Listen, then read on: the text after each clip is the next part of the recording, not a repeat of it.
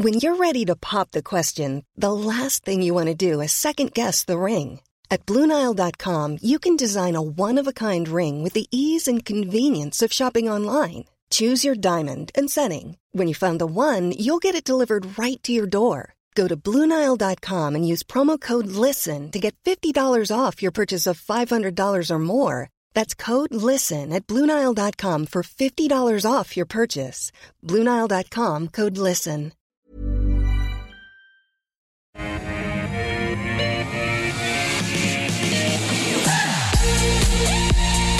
Hi, warm welcome from Barangaroo Studios. This is The Call. Great to have you with us on this Wednesday afternoon. We will, over the next hour, discuss 10 companies picked by you. We've got two experts with us.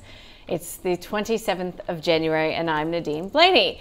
So with us today, we have Henry Jennings from Marcus Today at Barangaroo. We've also got Andrew Whiteland joining us from Toowoomba with his pin on from DP Wealth Advisory. Guys, welcome. Andrew, I'll start with you. How are you doing on this Wednesday, post-Australia Day? Hi, Nadine, and everyone viewing, and of course, even Henry might even get a hello from me today. It's all going well, thank you. Good, and Henry, it certainly feels as if we are right back to work, right? There's no late starts. There's no knocking off early now. It is done and dusted. Yeah. I mean, it's the end of the holiday season. Australia Day does mark the end of the holiday season, the kick-off of the corporate season. We've got results coming. We've got US earnings dropping. So it's all happening. Deals happening. So it's good. Good. I think it's a great time of year. Really looking forward to everything that's to come. And ahead of reporting season, we're getting a lot of updates from companies. And today, one that is our stock of the day is Damstra. It's out with a positive trading update today. Operating cash receipts of $7.4 million for the quarter, jumping 59% on the PCP. Chief Executive Christian Damstra is saying that the result demonstrates how quickly its recent acquisition, Vault Intelligence, has been integrated into the company, both from a product and people perspective. And we've got shares looking pretty sweet today, up by 3%. The ticker code there, if you're following along at home, is DTC. So, talking about people and integration, I mean, guys, this is what this company is all about. It's an integrated workforce solutions management provider, essentially. That's a lot of words. What does that mean? Has technology that helps workforces, helps corporates track their people. And it's been in demand as well. COVID has thrown up all sorts of opportunities. What stands out to you about this company, Henry? This is one that I looked at some time ago and kind of was quite interested. It had a bit of a flip up. It did quite well for a while, but then it fell out of favour. And I think the Vault Intelligence acquisition that it made, the market was a little bit uncertain about. And it's always good to get an update from the company as to how that's going. And I think the market was waiting for this. So we've had a bit of a 3% rise today, which is good. I'm not sure if it's got enough oomph to really get it going before the numbers. I think they're due at the end of February, 26th of February, the official first half numbers. So it's an interesting company. The acquisition's going well, and that's always the danger when these companies take over something, because the egos and the whole culture sometimes doesn't match, and it takes a little while to bed things down. But it looks as if they're certainly on track. So it's probably going to be on my radar, but maybe a little bit too soon to get too excited just yet. Have to go through the numbers in a bit more detail, but it's an interesting company, good management, not that liquid sometimes. That's one of the issues with it, I think. Andrew, Damstra Holdings, DTC. We've had the founder, Christian Damstra, on the program a number of times. If any of our viewers would like to go back and watch those interviews, they are in the archives. What do you make of Damstra? Are you familiar with it? I don't follow it super closely, but one of the questions we were asked, 3 or 4 months ago now on the call was around Vault. And of course, that was just prior to their acquisition by Damstra. So had a bit of a look at Damstra at that time. And I agree with Henry, one of the issues you need to bear in mind whenever there's an acquisition, that there's always that sort of bedding down process. So I guess that's probably a bit of an amber flashing light for me, but in the context of the underlying business, it's a pretty good business and it's got great margins. It's about 77% margins. It's building up its cash quite nicely and might even turn a profit in 2022, who knows. So consensus is about $2.20 on it. It's trading about $1.50. Chart doesn't look that flash, but as Henry's saying, it does seem to be bottoming. It looks at bottomed out at about $1.30. So it's probably a hold.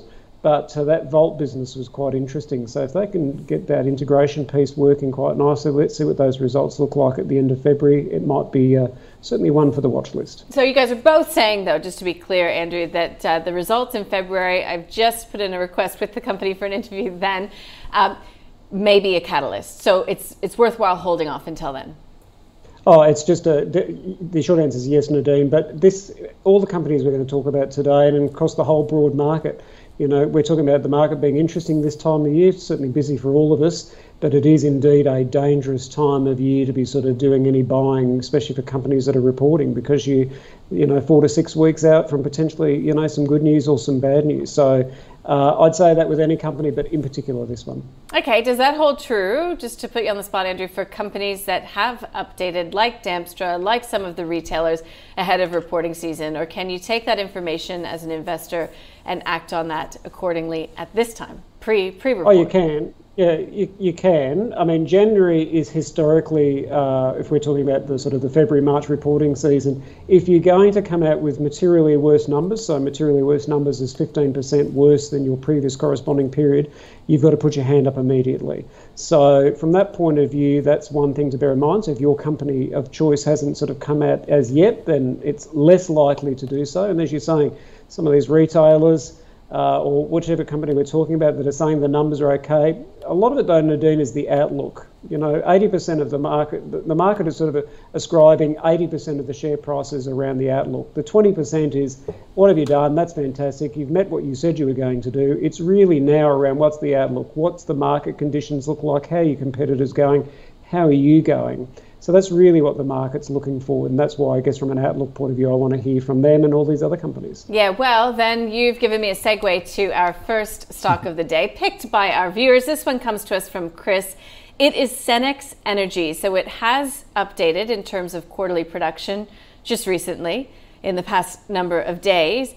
But I was reading one broker report, Henry, that said there are still a number of catalysts over the next 2 years that could support the share price going forward. So in terms of outlook for Cenex, what do you see? Well, the company's changing, I guess. It sold its Cooper Basin assets for, I think it was around $88 million. They've got cash in the bank, which covers their debt, which is good. And the share price has done pretty well recently. And there's a lot of guys out there that have got somewhat higher valuations. I have to say it doesn't really it's a $530 million company. And it used to be, years ago, it was kind of bundled in the same group as Beach Petroleum. And you look at Beach and it's just gone for leaps and bounds ahead, whereas Cenex has really not done an awful lot. And I think that's really the story of Cenex. We're waiting for more evidence that they're going to put the money to good use. They're talking about transforming the business, et cetera, et cetera. It's all good. People have got 43, 45 cent price targets on this. And they have got 58 million in cash, net debt of 52 million. So it's just not that sexy really at the moment. There's a lot of people got outperformed, but I think there's probably better oil stocks elsewhere for my money, and it just really has been left behind a little bit. I think if you're going to go in for an oil play, I think Beach is the better of the two. Okay. Obviously much bigger now as well. So does Cenex, Andrew, have to be sexy? SXY is the ticker code.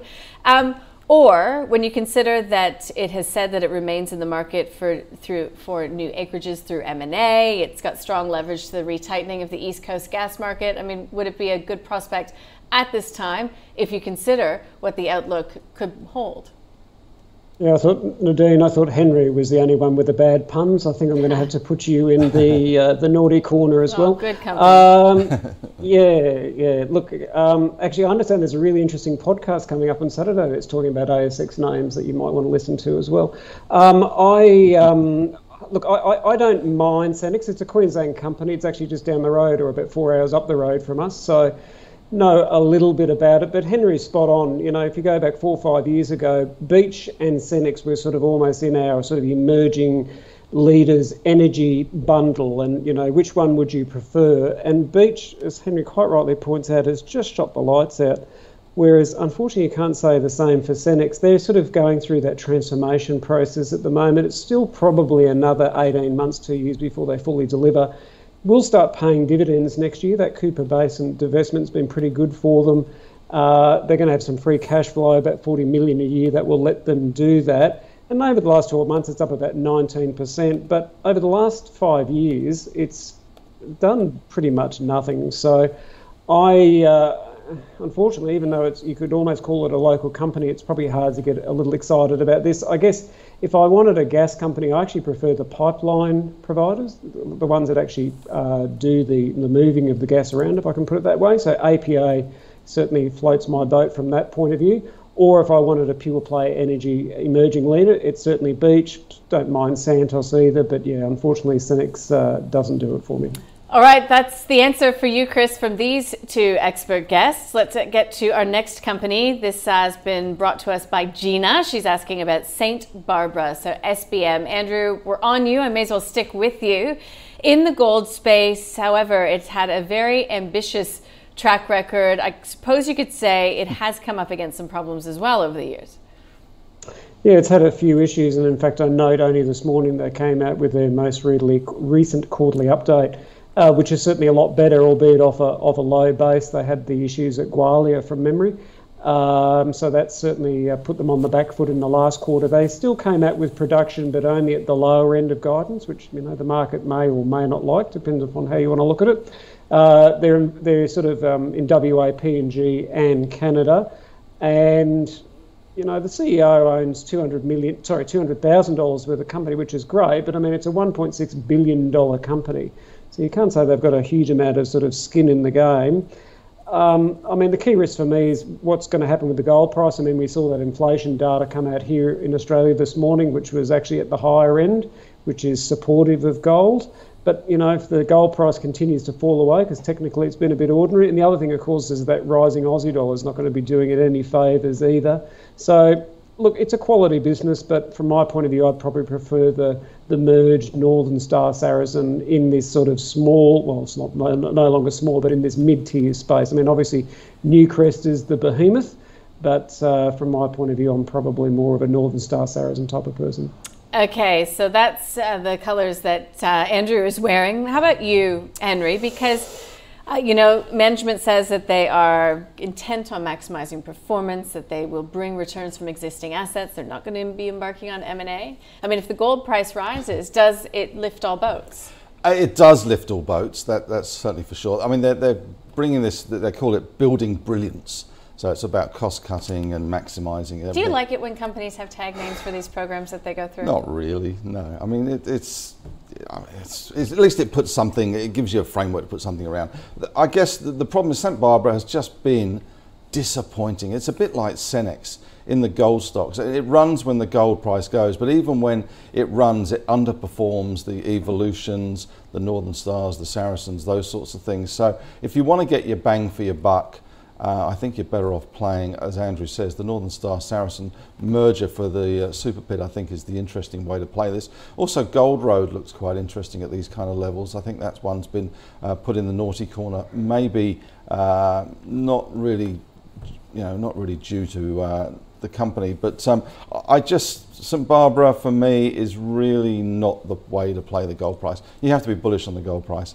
The guidance they put out today was quite wide as well in terms of the all-in sustaining costs and the production numbers. So, it's just, there's better, I think. Lackluster, St. Barbara, according to these guys, in keeping with the pun run. All right, Orthocell is the next company on the list. Dave has asked us about this one, OCC. I spoke with the managing director, Paul Anderson, last week after they got regulatory approval in the US. It follows regulatory approval for their dental, bone and tissue regeneration procedures here in Australia and in Europe. Look, there's a lot of work to be done. I'm curious to get your view on Orthocell, Andrew. It's a biotech, and yes, they take a long time. Yes, they take a lot of money, but there will be some Australian success stories. Could Orthocell be one of them? It could be, Nadine. I could be struck by lightning sitting here as well. Anything is possible. No, look, it's actually quite an interesting story. I hadn't done too much work on it prior to getting my homework list from Guadam, the producer, but it actually looks like a really interesting story. That sort of cell grow business, it's being used in Europe at the moment. They've got a patent, of course, and the reason the share price has gone for a bit of a run is because they got FDA approval in the US for this. The manufacturing takes place in WA. So, this sort of whole story around no longer globalisation but local production, it certainly ticks that box. They've got a partnership with the University of Western Australia, which isn't too bad. And one of my little things I look at is what's the ownership within the company, and the CEO owns 9%. So I certainly like the skin in the game piece. So as a spec, I actually don't mind this one. This one doesn't look too bad, but as you quite rightly point out, plenty of risks. So you'd be certainly going in with your eyes open, but yeah, I don't mind it. So can I say that's a buy? I reckon we could stick a buy on that. Okay, buy Orthocell for the promise that comes. They've got manufacturing sorted, they've got this approval. The MD was talking to us about getting opinion leaders to really advocate on its behalf. So it is still in the developmental phase, but they're building a market presence. They are building a market presence. I'm going to put a buy on it as well, just to agree with Andrew. They've just got this FDA approval, which is good. It's not the world's biggest kind of market. It's always nice to have a $1 billion market to aim for. This in terms of the dental market, they're talking about $500 million per annum, which is not small, but it's not the elephant that they're aiming for. So this is this new cell grow product, which is to do with bone and tissue regeneration for dental work. So it's all shaping up quite nicely. It's only a $100 million market cap. As Andrew says, the man's got skin in the game. The chart looks okay. It's had a bit of a pop higher, but it's pulled back a bit. I wouldn't be averse to owning this one, I have to say. Going forward, it'd be nice to see some more commercialisation of this technology with Europe and the US, and obviously here as well. So it's a buy. So it's when you buy and you keep your eyes open and keep reading those reports. That's for you, Dave. Now, Olivia has emailed us asking about Unity Group, and today a pretty good day to check in on the company. We've had an update coming from Unity Group. It says that it's got record operating cash flow, up 53%. The list of metrics go on. If you'd like to read the update, you should go to the ASX website. I always encourage investors to do that for themselves. And it's coming up to its 2-year anniversary of its listing next month. It bought those Velocity assets from Telstra for $85 million up front. So is everything going swimmingly over at UWM? It appears to be, doesn't it? I've got to say, it appears to be. It was a pretty good update from them. The Telstra purchase is good. Brokers seem to like it. I think it's all going quite well. It's pulled back from its highs, and I think in this kind of market, which is a bit sort of skittish at the moment, we could see a little bit more downside to come, just as some profit takers move in. But I think long term, this is a good story, and it's obviously got good management. They're making the right moves in these acquisitions. So I like this stock, yes. Is there anything to like about Unity Group from where you sit, Andrew? And what, if so, could be a potential catalyst to get you into Unity? Well, I'd like to see the share chart sort of turn itself around a little bit. As Henry said, it's just sort of falling away a little bit. They recently did a share purchase plan at $1.50. So that to me sort of is a bit of a flaw. Now, I'm not suggesting it'll go to $1.50 in the short term, but you'd have to think that's going to be some sort of some support for it. I guess though, not that I'm against it, but I look at the changing technology mix that's out there. So, on Telstra, why would I sell it? Why did I sell the FTTP side of the business, the fibre business? Why did I sell it? Am I selling it, Telstra? Am I selling it because I'm sort of thinking that maybe 5G might actually deliver more promise?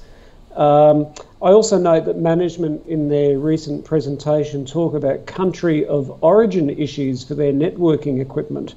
And we've seen all that brouhaha, it's a technical finance term for those playing at home, that's going on with Huawei at the moment and having their network equipment. So I guess that to me is just a couple of sort of amber flashing lights. Like, it's 76% of their earnings now comes from fibre. So if you're looking for an infrastructure business and fibre, and you think fibre is the technology mix going forward, you'd be pretty hard pressed not to support this. Andrew the nerd, hard to believe. I just can certainly see that 5G might be maybe more of the way of the future. So yeah, I'm probably a hold on this one. Look, share price has been great. They've been in Pac-Man mode and making lots of acquisitions, and Henry's right, there was quite a good deal they got from Telstra, but I guess whenever I see someone selling something, my immediate question is, but why? If I had such a great business, why would I be selling it? So yeah, I'm probably a hold on this. But it is Telstra that's selling it, Andrew. Yeah, right. Yes. Thank you for the rider, Henry. That's exactly right. So sometimes they do sell things that maybe they shouldn't do. Yeah, well, we will see. Unity Group, UWL, that is the view from this desk for you, Olivia, today, a hold and a buy. Now, we are approaching the halfway mark. I'm curious to get the next question out of the way for this company, and it's Maggie Beer Holdings, MBH. This one's coming to us from Will. Guys, we are one day after Australia Day. Can I say that Maggie Beer is a bit of a national treasure? This company's got her name on it. It has been through a difficult time. It's been through a rebirth, a transformation.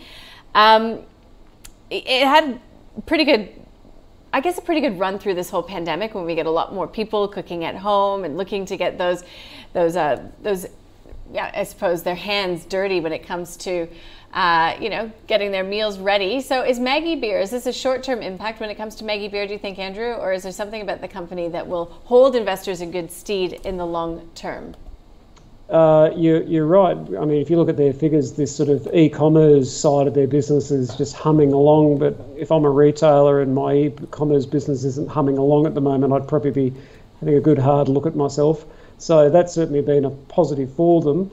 If I was being difficult about it, which I know you'd find hard to believe, I look at the fact that the CEO owns 0% of the company and the chair owns 0%. So, I mean, we're talking an $80 million company here. I mean, it's not small, but, again, where's the skin in the game? So, look, from its March 23 low of 7 cents, it's done incredibly well. It's down 13% per annum for the last 5 years relative to the market over the same period of time, which is up 10%.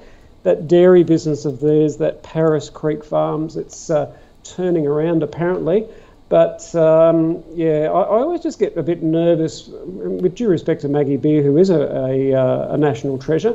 I always just get nervous investing in businesses where it's sort of around one person. And I note, she's enthusiastically staying as a director of the company, which is great. But, I'm finding it pretty hard to bring myself to put anything but a hold on this one. Sorry, Nadine.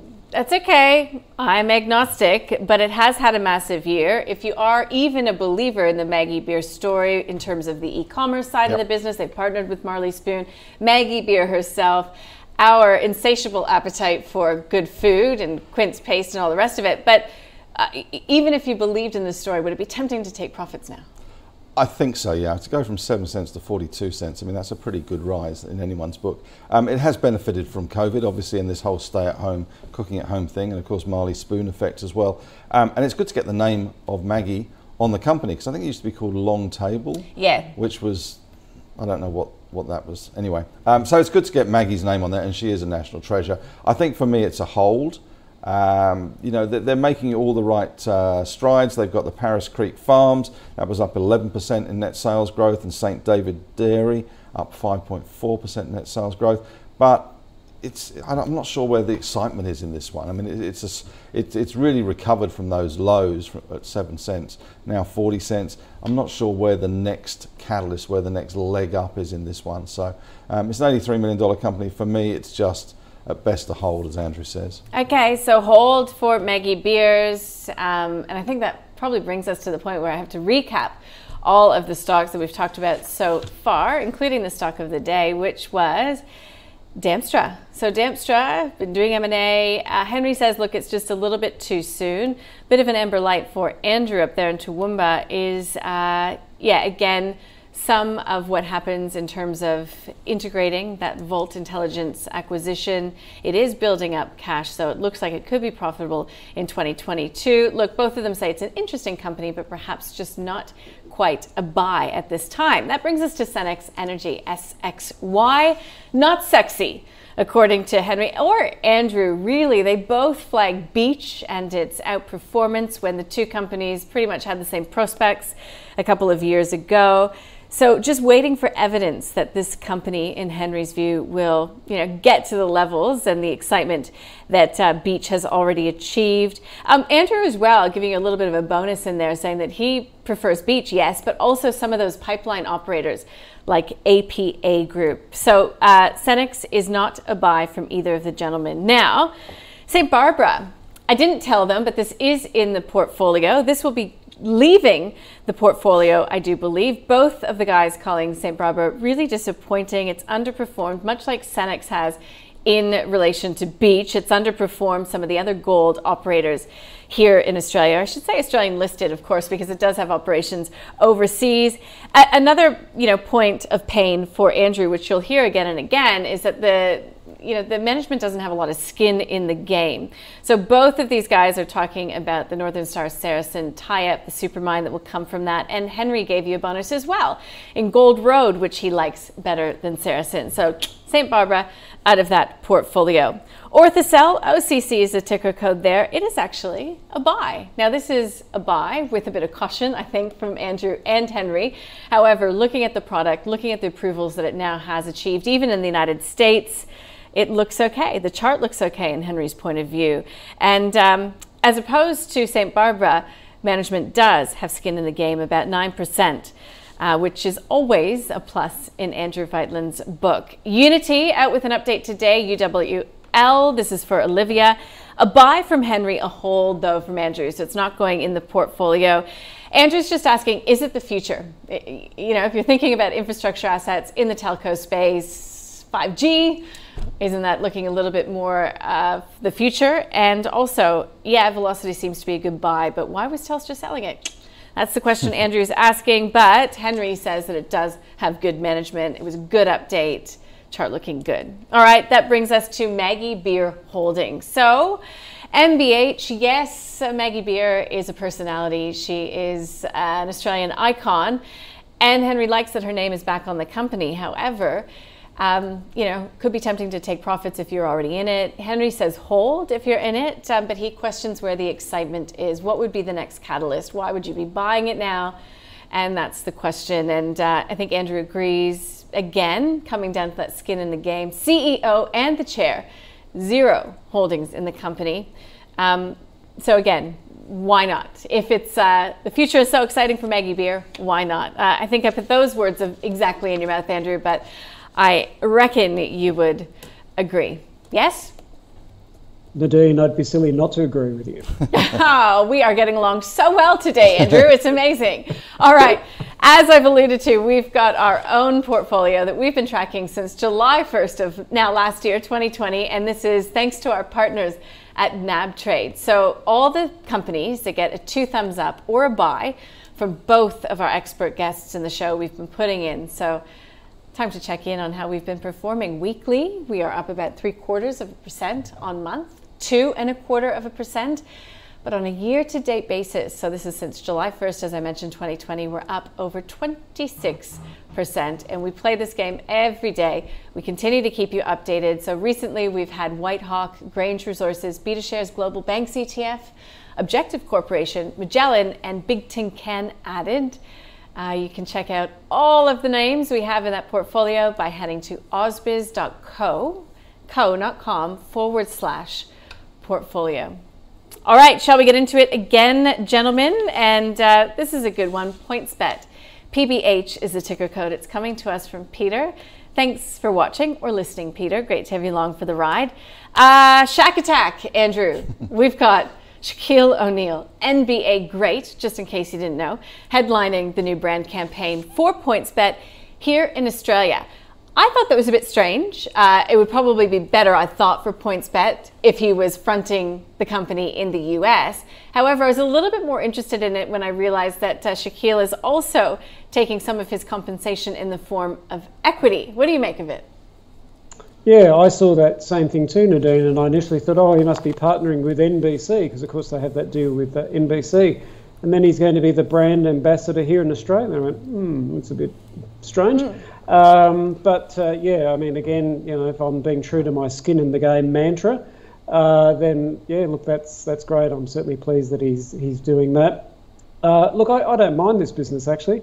Certainly the valuations are probably a bit scary, in particular if you look at what consensus says. Consensus is about $12.80, I note, whereas they're around the 16s.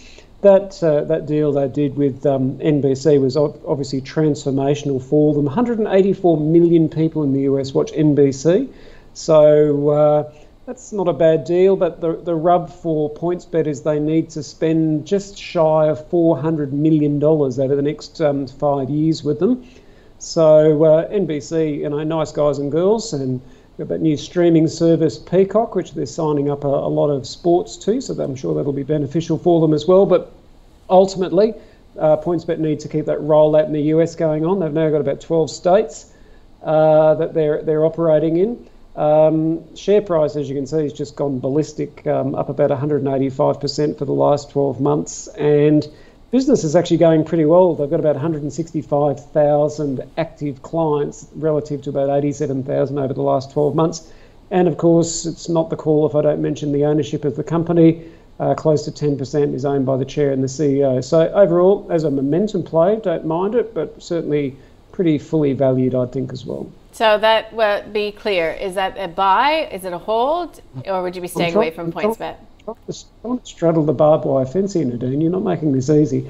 I would, which is rather uncomfortable, I can assure you. It's a hold. It's a hold. Okay. Now, Henry, the US, as Andrew was alluding to, is so crucial. Yep. To PointsBet. There's a lot of hurdles to get through, a lot of regulatory hurdles. There is competition somewhat in the States. I mean, I know that Australians like to think of ourselves as, way up the leaderboard when it comes to our knowledge and our activity when it comes to betting. But, basically, what do you put the chances of PointsBet emerging victorious in the US? I guess it's a massive market. Even if they're only semi-victorious, it's still going to go well. It is a $3 billion market cap company now, so it's not a small mid-cap company by any stretch of the imagination. It's got great management, good skin in the game, as Andrew says, and it's been making really good inroads into the US. They've just signed up, they're launching in Colorado and Michigan, so it's all going very well. But at the end of the day, they are a bookies, and they're not going to get the whole market to themselves. They're going to have to advertise and market, which is why they've got the Shack Attack, and they've signed up another guy today who... this is Paige Spiranac. I was asking around the newsroom if anybody had heard of that person. Apparently it's golf's most influential digital media personality as global talent, our head of on-air talent and brand ambassador.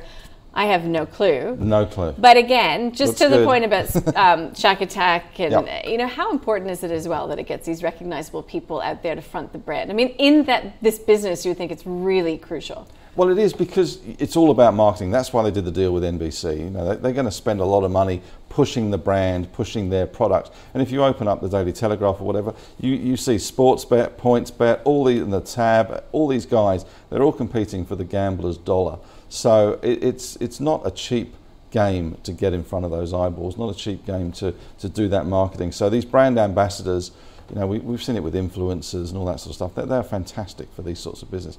I like this company. I think it's a really, really good company and really executing very well. Big Australian success story. I'm just not really happy to be paying these kind of prices now. I'd rather wait till some of the froth blows over again and we see this stock pull back. So it's definitely a hold. It's not a sell, because they've proved in the past that it's kind of dangerous to be short this one, and it moves quite violently to the upside quite quickly. So I wouldn't be a seller, but I would be a holder, and if it does pull back, again, it's a good one to have on your watch list and to be looking at to buy, that's for sure. Yeah, good. I just put it on my watch list to see what's happening today, down by about 0.5%. Yep. Now, one thing I love about this program, when I do get the chance to host, and I know I'm not Kashi, no, I'm not Paigey, thanks for bearing with me, is I learned about companies that I'm not familiar with. And it's a big universe. Dragontail Systems is the next company on the list, DTS, it's from Jeno. So all about AI in terms of the food delivery and preparation business. It says that it can cut labor costs. It's like having a super manager in the store. And if you think of things like that, that Domino's, I guess, picture taking instrument of the pizzas to assure quality control before it goes out of the store, that is Dragontail Systems. Andrew, you familiar with the company, or were you before today?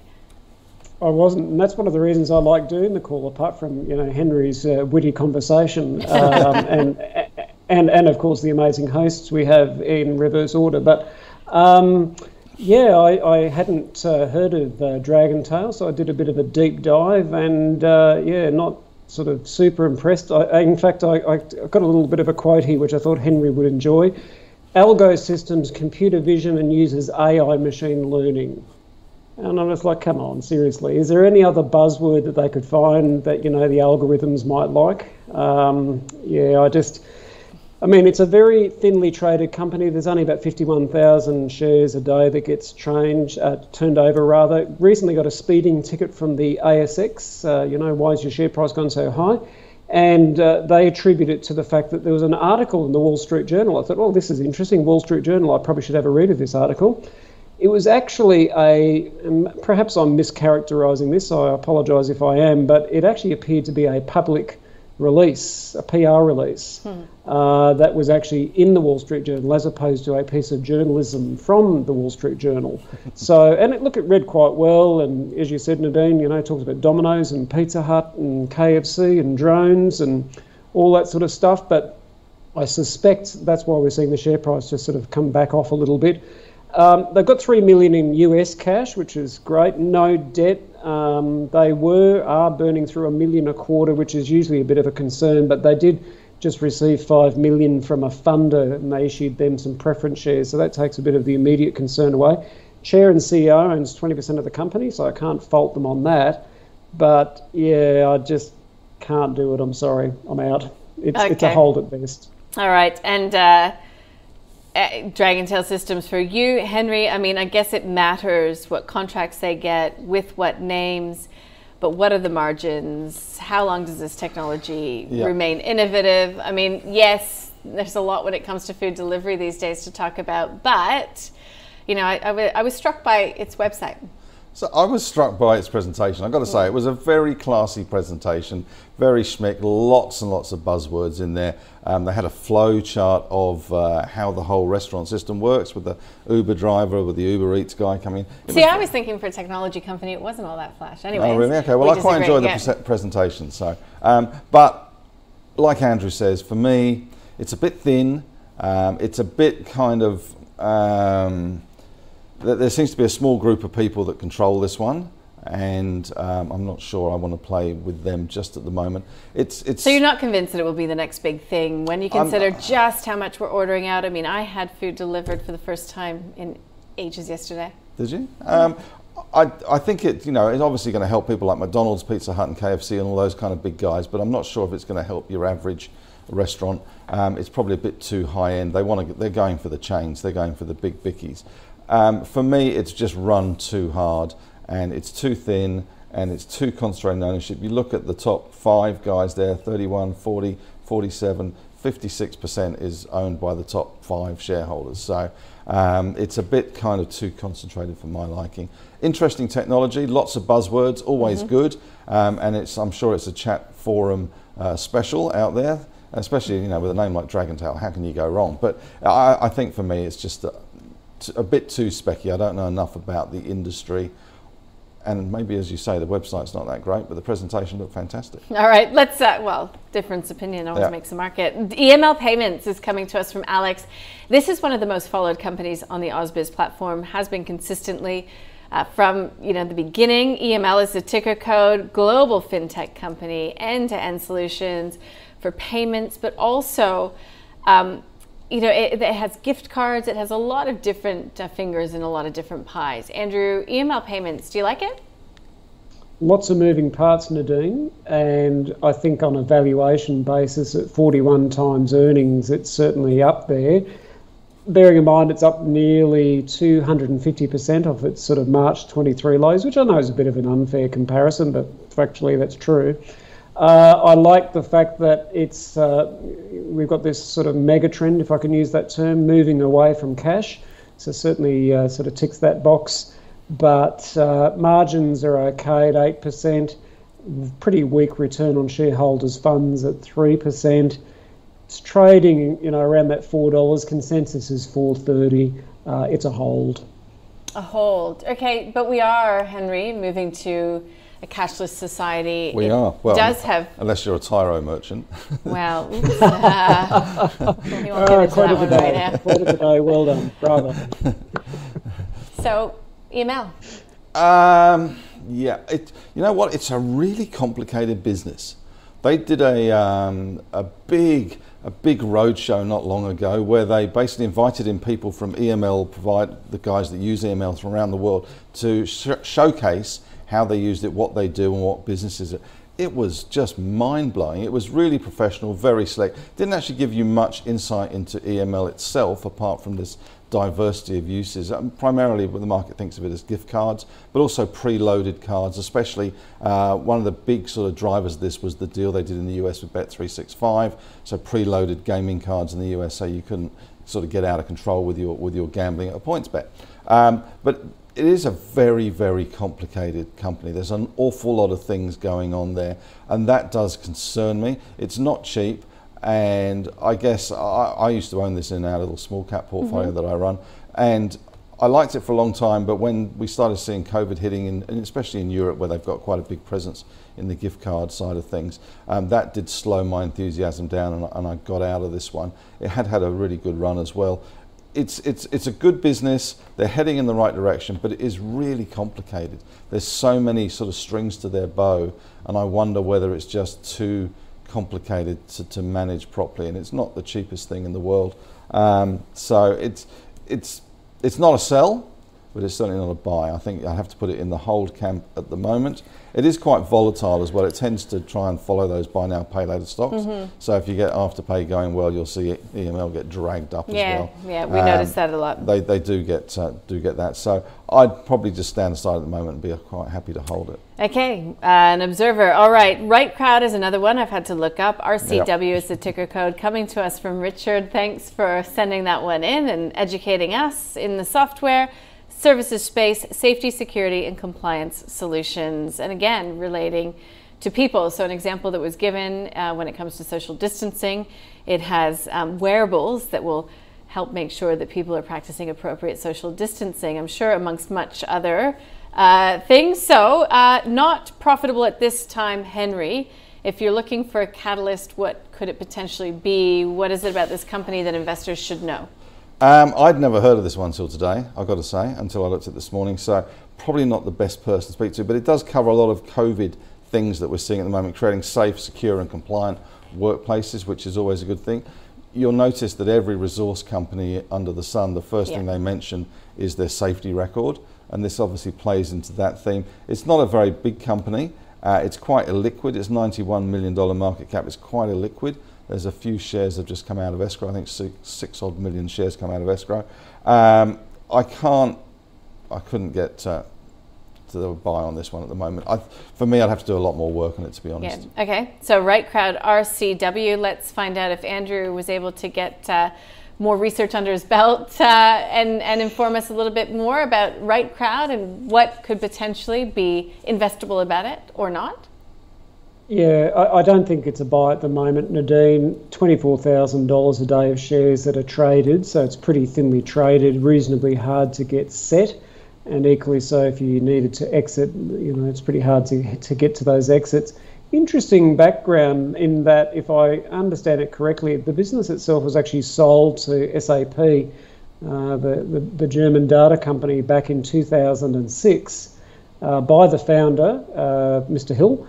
And it actually got basically spun out and sold by SAP 3 years later. So it's sort of one of these businesses where they achieved the goal of selling to a big multinational and then bought it back again. So I thought that was interesting in itself. The big investment in R&D, nearly 40% of the revenue is actually invested back into R&D. I do like that. I mean, if you think about CSL, I think it's about 10% of their revenue goes back into R&D. So I like businesses that do that. And the other thing, of course, is that they've got a big focus, as do a lot of these businesses these days, on recurring revenue. They're seeing pretty strong revenue growth. But at the end of the day, it's just too hard to get set into at this stage. So it's a whole, but interesting business. Okay, so we'll watch Right Crowd. Richard, thanks for bringing it across our desks. I'm just checking there's not a lot of buys coming through here today. Orthocell is the only one thus far. No pressure. Don't sigh, okay. Henry. We don't want to push you into a corner, but I'm curious about this last one that's on our list in the media space. Nine Entertainment. Most of us know it. NEC is the ticker code. Coming to us from Sam. Hope you're with us, Sam, to hear what the guys have to say about this one. Andrew, I'll pick it up with you. Really leveraged to advertising. really leveraged to the stay-at-home thematic in terms of Stan, also leveraged to the property space domain. So those three are all on an upswing. Do you think that it can last? What do you make of Nine? Bearing in mind they own about 59% of Domain, Nadine, so that's certainly a positive for them. If I can just step away briefly and just talk about the whole Google versus media thing that's going on at the moment, and these sort of laws that are being debated at the moment, I think that's going to have a big impact not only on Nine, we're already seeing the share price of Seven West Media kicking along as well. And as I understand it, it's basically the government is saying to Google and to Facebook that they need to be paying for news links. And Google, and probably the most contentious part, because we're already seeing this in France as well, but that any changes to the Google algorithm needs to be sort of flagged 28 days in advance. And anybody who remotely understands how the internet works would tell you that it changes lickety-split. It's not sort of 28 days notice and decided by committee and 3 in triplicate. So this sort of whole rule change could have a potential rule change could have a real impact on these media companies. Say they sort of come to some compromise. I actually think you'll find some of these media companies will come off in price because of the expectation that this Google deal may be beneficial to them. So we're seeing in France, it's probably not as beneficial as what people at first thought. If we then come back to Nine, dominant player in TV, print and radio, consensus is about 290 relative to the share price of 240, but at 19 times, Nadine, I'd have to say this is a pretty demanding business, and it's certainly no longer a moat, especially when their earnings are basically, or their margins are only about sort of 8%. So, yeah, look, and finally, I note Peter Costello, of course, is the chair. He's paid about $340,000 per annum, which isn't too bad if you can get it. And he owns just under $200,000 worth of shares. So, again, not really ticking the skin in the game box. So, sorry, it's a hold. Hold. What do you think of Nine? Because, as I said, the broader economic thematics are improving for Nine. Yep. New management, though, cost management also continues to be, crucial. Has to be at these groups. So is Nine getting the sauce right? Is there now another element of risk in with a new CEO? There always is, I guess. The numbers they've certainly produced so far have been heading in the right direction. It's still the one, and I've got to say that the cross-promotional opportunities they have now between Domain, Fairfax, Nine, Stan, you can see it every day when you log on and you're reading the Sydney Morning Herald. They're promoting their products very extensively, which is obviously what you have to do, which is really good. So that does sort of play with how News Corp work with the Australian and Foxtel and all that sort of stuff. So I kind of like Nine. It's got a lot of things going for it. And I think Stan is the sleeper still. We've all fallen in love with Netflix, and we've got Stan here, which may get a little bit sort of second place in the whole scheme of things, but it is a bit of a sleeper in terms of valuation. You look at the numbers on Netflix and you think, well, Stan's a pretty good service. It hasn't got quite the same content, and it's not making quite the amount of programming that Netflix does, but it is a sleeper in there. Domain obviously has done far better. We didn't get the property crash that we thought we were going to have, and a lot of people said we were going to have, so that's done really well. And it's hard to fault Nine really for execution so far. It's not an easy environment either, and they seem to have done quite well in a tough environment. So if you consider the environment will improve as we go through the year, and we should get some GDP growth coming through, we should get the vaccine, we should get all these things happening, I think Nine's got potential to push through $3. So it's a buy. It's a buy. It's a buy. It's a okay, buy. just to confirm. It's a buy. There. It's a buy. It's a buy, and interesting. Just anecdotally, I've heard a lot of people complaining about the offerings on Netflix at this time in Australia as well. So I do think sometimes people they've gone through it so many times that they get a little bit turned off and start thinking, where else can I go? You kind of think every Monday. Well, I always think that every Monday or Sunday night, it'll sort of flick over and there'll be a whole swathe of new content, and you look and you go, oh, really? Yeah, but that's the thing we used to do in the video store, stand and look at the wall and wonder what you're going to watch. Well, I just spend an hour in the video store going, well, which one should we watch? So all right, so Nine is a buy from Henry Jennings, Marcus, today. All right, let's run you through some of those companies we were just discussing. PointsBet, let's start there. Don't mind it, is the words of Andrew Veitlin. Not exactly a ringing endorsement, and that perhaps is coming from the valuation. Look, it is looking pretty good, but it is a hold. It's got a big market that it has to crack, and it has to do it well. Massive market, in the words of Henry Jennings. Pretty big company now as well, $3 billion market cap, got great management. He does like it, but he thinks that it's a bit XY. So it is a hold, and that is taking us to Dragontail Systems, DTS. So all the buzzwords are in there, AI, algo, whatever, but it's not winning over Andrew Veitlin. He says, look, 20% of the company is in management hands. It's pretty illiquid. It's a hold for him. It is a hold, I believe, for Henry as well. Again, thin trade, so it's illiquid.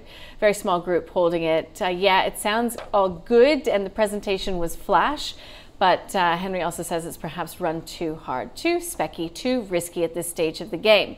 So when it comes to EML payments, Henry actually used to own this one, but he did sell out. Right now it's a hold for him. He's a bit concerned that the company is a bit too complicated and it has been impacted by COVID, although it is a good business.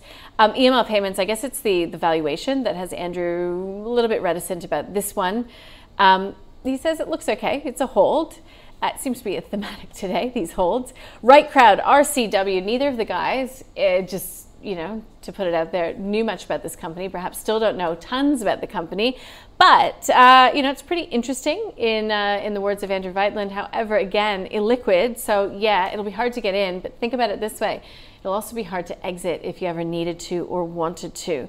But it does have a lot of recurring revenue. Profitability, of course, is the question. Hold for him. Look, it's not a very big company, illiquid in Henry's view. Again, it's a hold, but we've got to buy. We've got to buy from Henry just before you get bored, and that is 9. The operating environment is improving. It's got Stan, it's got Domain. He kind of likes it. Again, it took him a while to warm up to that buy, but I got him there in the end. No influence from me. Lots of cross-promotional opportunities as well when it comes to 9.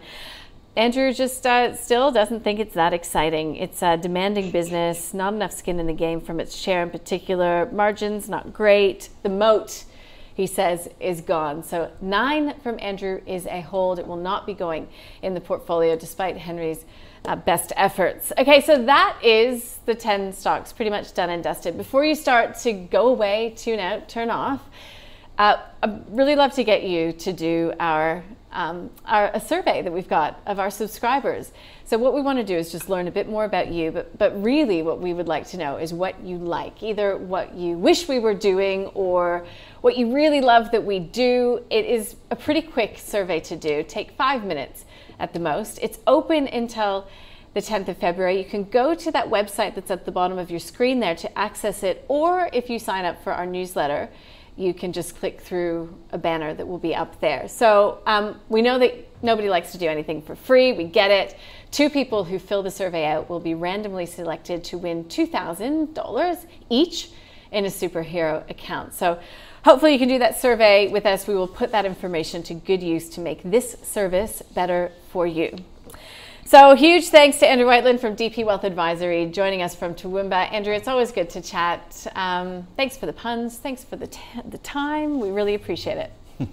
Thanks, Nadine. And for those people filling out the survey, your favourite call person, thanks very much. Yeah, we did not put that question in. However, feel free to put it in other. Okay, Henry Jennings, Marcus Today. Great of you to come in. We'll see you in a week or so. Cool. Thank you. Thanks. All right, any stocks you would like us to cover, please do flick us an email, the call at ausbiz.com.au, or you can tweet to us at ausbiztv. We had one come in this morning.